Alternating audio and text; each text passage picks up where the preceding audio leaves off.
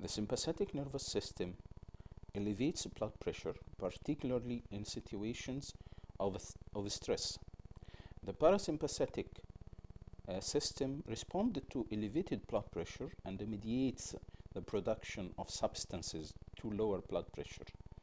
In the long run, however, the kidney or the kidneys have the main responsibility of controlling blood pressure and blood volume.